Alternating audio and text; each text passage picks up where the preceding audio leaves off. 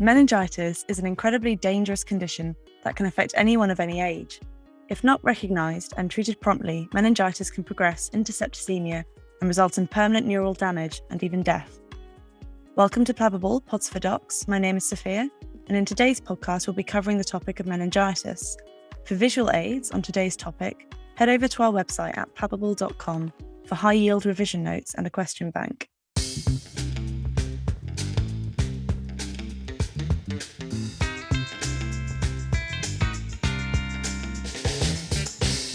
Today, we are very fortunate to be joined by Zin, a specialty registrar in neurology. Hi everyone. Yes, so my name's Zin, and as Sophia said, I am a neurology specialty registrar, and I'm based in Oxford. I'm also an academic, so that means I do research in the field of neurology, and I'm mainly looking at epilepsy and cognition as my subspecialty of interest.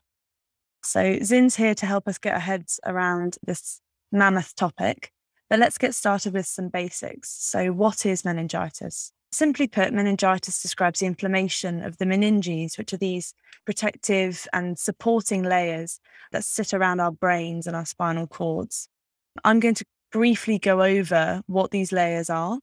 I need you to cast your mind back to your anatomy lectures way back when. So your central nervous system consists of both the brain and the spinal cord. Both of these are encased by three layers that you need to know of, and these three layers are your meninges. So if we work from the outside in, we'll start with the dura. So the dura is a very thick, tough, protective barrier that you can, if you do dissection, you can see very clearly. I always think of it as being durable, and that sounds like dura, so that helps me remember that. The second layer in is the arachnoid matter and the subarachnoid space.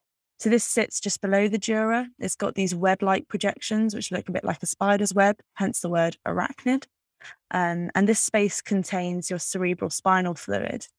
This space allows the cerebral spinal fluid to drain back into the venous system to be recycled. Underneath that is your final layer, which is your pila, and this sits flush on the neural matter. It's very, very thin, but it's got loads of vascularization in it, and that's to help supply and support the underlying neural structures. So now we've gone through those, Zin, can you kick us off by just talking us through the causes of meningitis? Yeah, thanks. So I think when it comes to meningitis, you're absolutely right. It means inflammation of the meninges, but there are a few categories or ways that you can look into this. So the first one that everyone should know is this concept of infective versus non-infective meningitis. And by far the most common are infective causes, especially the most common that our audience will come across in their day-to-day lives. So I'll just briefly touch on the non-infective first, and then we'll go on to the infective side. So non-infective meningitis, also known as aseptic meningitis, can be caused by a couple of things like cancers, which has invaded the central nervous system, or certain autoimmune conditions like Sjogren's or systemic lupus erythematosus. And as well as that, some medications can cause non-infective or aseptic meningitis as well. However, I think what we should really focus our attention on is infective causes of meningitis. And this could be bacterial, viral, fungi, or even parasitic. But what we should probably think of is bacterial meningitis, because I think that's what most of us clinicians or neurologists would think of when someone comes across a case of meningitis. And so in terms of bacterial meningitis, it's the community-acquired bacterial meningitis which are most common. And this would be caused by pathogens which everyone's probably heard of, but never quite sure what they do. But this includes Strep pneumoniae and Neisseria meningitidis. Another big one to remember is listeria as well, and that's more prominent in people who are immunocompromised, so very young children, very elderly individuals, and women who are pregnant. So now that we've talked through these possible causes of meningitis, let's think about how it would look in a patient that would present with it. So the literature often describes this classic triad, including neck stiffness, a fever, and altered mental state. In reality, this triad is seen normally in about half of all cases, and there are more kind of subtle and vague signs that we should consider as well. We typically use clinical scenarios to illustrate presentation of conditions to our listeners. Let's run through one now. So a 19-year-old university student has been brought to A&E by her flatmate. She sat holding her head in her hands and she's wearing sunglasses. And her flatmate tells you that she seemed like she was coming down with a bit of a cold, bit flu-like symptoms a couple of days ago, which seemed to have been getting worse. This morning, she's been particularly lethargic, withdrawn, and quite irritable. Zin, could you highlight to us what the salient points are in this story thus far, and what clues should put meningitis on your list of differentials? I think this is a good scenario to talk about because it potentially is something that you could come across tomorrow.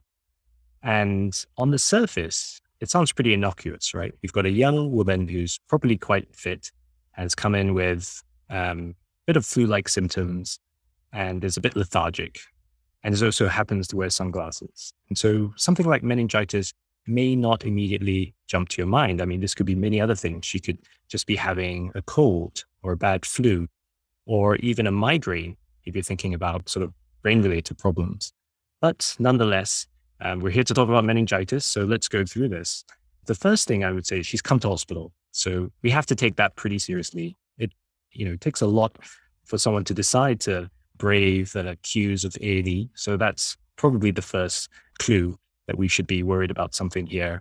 And then secondly, if we want to talk about things that would put meningitis on our differential, I suppose from what you've given me, the fact that she's wearing sunglasses could point to a photophobic type presentation, which is seen in meningitis. And then this flu-like symptoms in combination with feeling lethargic and withdrawn could point to some form of altered mental status. And lastly, I also like to point out that irritability, and I think that's a really important one, because if someone is irritable when they usually are not, that's something to watch out for as well. And again, that could point to some form of confusion. So in terms of other clues of a suspected meningitis, I think the triad that you highlighted just now is important. So neck stiffness, fever, and altered mental status. As you said, that's present in just under 50% of individuals. But I would just add one more symptom to that, and that's headache. So we know that 90% of patients with meningitis will present with at least two of fever, neck stiffness, confusion, and headache. So you should remember that. And then we have some more specific symptoms. So someone could come in complaining of a new rash, along with these other sinister symptoms. And we know that rash, especially non-blanching rashes, along with these symptoms should make us think of meningitis. And there are some other rarer symptoms as well. So someone who's come in with a seizure or focal neurology. Continuing with our scenario, you continue to elicit nice full medical history from the patient and her flatmate. After having taken this history, you are strongly suspicious of meningitis. Zin, let's talk through now what examinations would be relevant in this patient and what findings in particular you should look out for. Yeah, so I think in this scenario, certainly the examination is pretty crucial in your suspicion of meningitis. And so I certainly start with the basics. So with everyone I'm worried about being unwell, I want to check their vital signs. So look for a fever, and as well as that, any form or any signs of sepsis. So tachycardia, tachypnea, and other things as well. I've already mentioned that I'd like to look for a rash. So that's very common in bacterial meningitis. And this is a non-blanching rash. That should be a real red flag. I'd also do a neurological examination and really look for any focal neurology. So sort of weakness down one side, some funny sensation in one arm compared to the other. Now, this doesn't have to be a detailed neurological exam, but just a quick one to pick out any obvious abnormalities. And I suppose I should always mention Koenig's and Brudzitsky's sign, which has been shown to have some specificity to meningitis or really to a meningeal process. So Koenig's sign is when you bend the patient's knee when they're lying flat, and this causes pain down their back. And similarly, Brudzitsky's sign is when they bend their neck forward and they get pain down their back, because this is due to stretching of the meninges, which when inflamed will cause pain. Having considered these examination findings, let's think about the investigations that you would then do with a patient like this. What are the first line investigations that you would carry out in someone suspected of having meningitis? And how might this change if the patient was already septic when they presented to you? Yeah, great question. And I think, again, we need to approach this systematically. So simple investigations first. At the bedside, get a urine dip, check their blood glucose level. You may want to do some sort of venous gas to look for their lactate, which is a sign of infection. You then do other blood tests. So I'd certainly get blood cultures done, do a full blood count, check their urine electrolytes, CRP, clotting. And really for suspected meningitis, as I said, we're worried about a bacterial meningitis. You want to get some form of CSF examination, so a lumbar puncture to get a sample of their cerebrospinal fluid so you can examine for signs of both infection and what type or what pathogen may be causing this.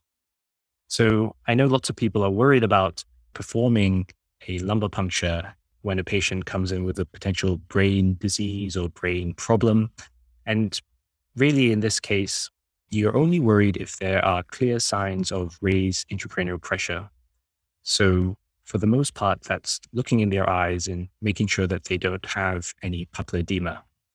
Other signs that people have mentioned is, for example, if someone's had a new seizure in the last week or so, that could be a sign that something focal in the brain's going on. So you may not want to jump in with a lumbar puncture. And in any case, if you are concerned whatsoever, you should get some imaging of the brain, which would be a CT head. So certainly in emergency departments in the United Kingdom, you can obtain a CT head relatively quickly, especially if there's a label of meningitis on the request form.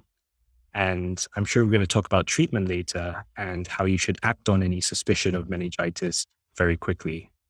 So another thing worth bearing in mind is if a patient does present and they are already septic, is our famous sepsis 6. So don't get too distracted away from that while treating a patient. It's important that we're keeping them alive at the same time.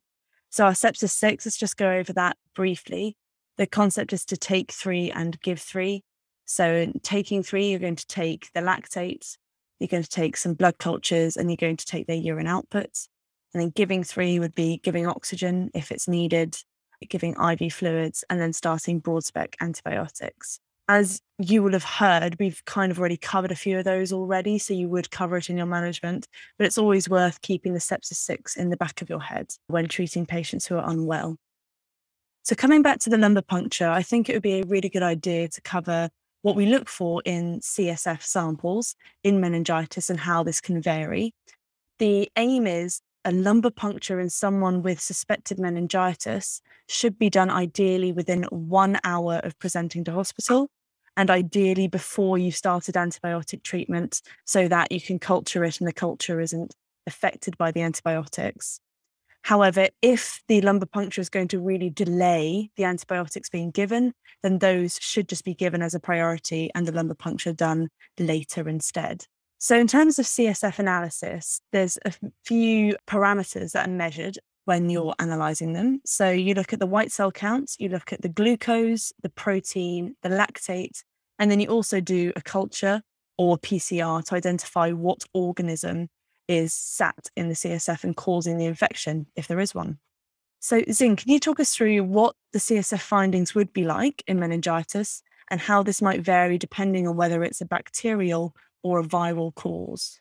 That is a really important question and also very prominent exam question if anyone's interested in that angle. So in bacterial meningitis, you often get, looking at it as an appearance, you get a cloudy CSF sample. And what's prominent is there are raised white cell counts, but the raised white cell count is due to raised polymorphs.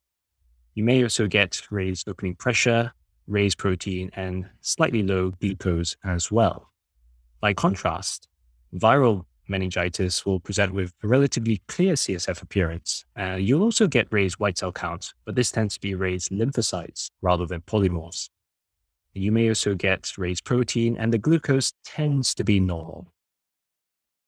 Now, the last thing to note when coming to glucose is when there could be a potential tuberculosis diagnosis, you tend to get a very low glucose level in those cases.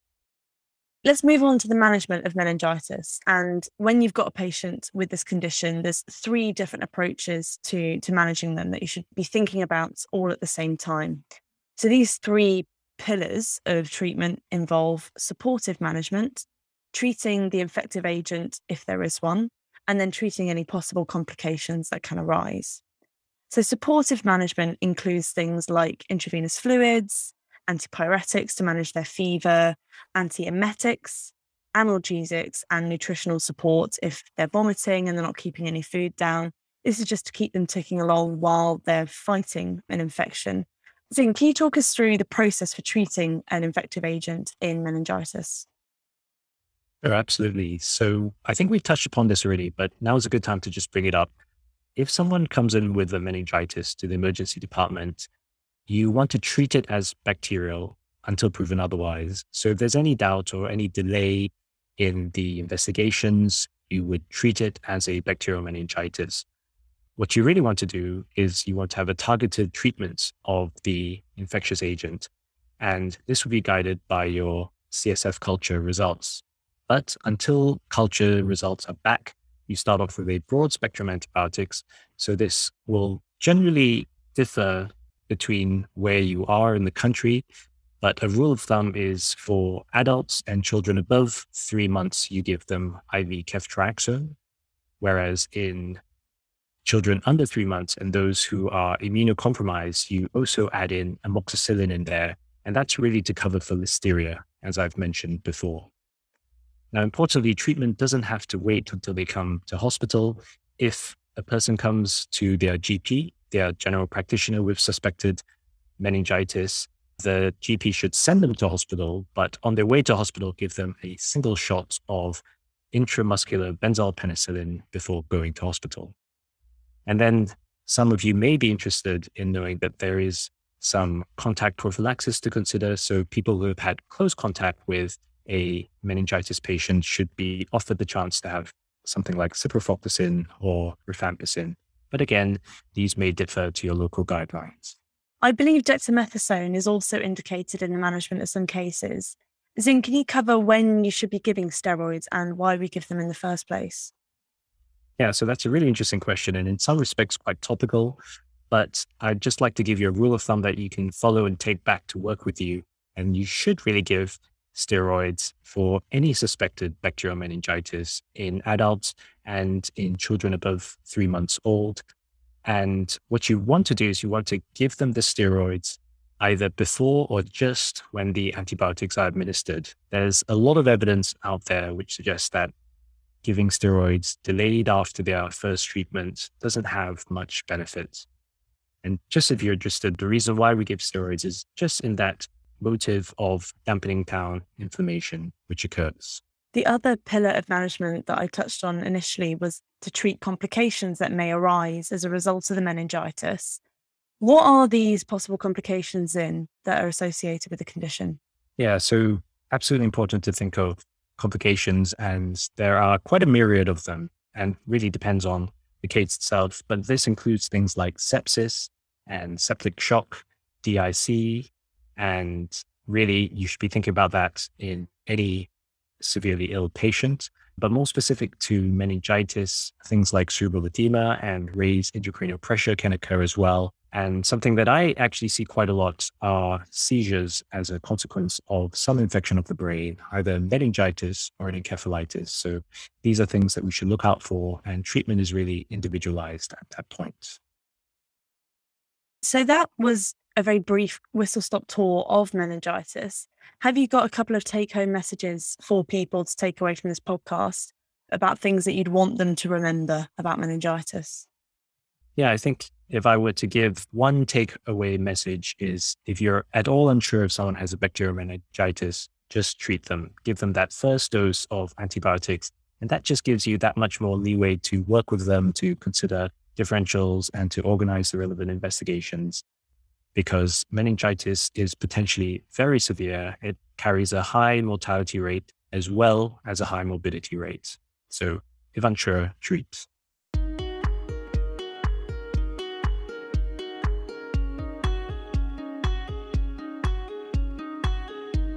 So I think that's it for today. Thank you so much to Zin for joining us and guiding us through what's a monster topic.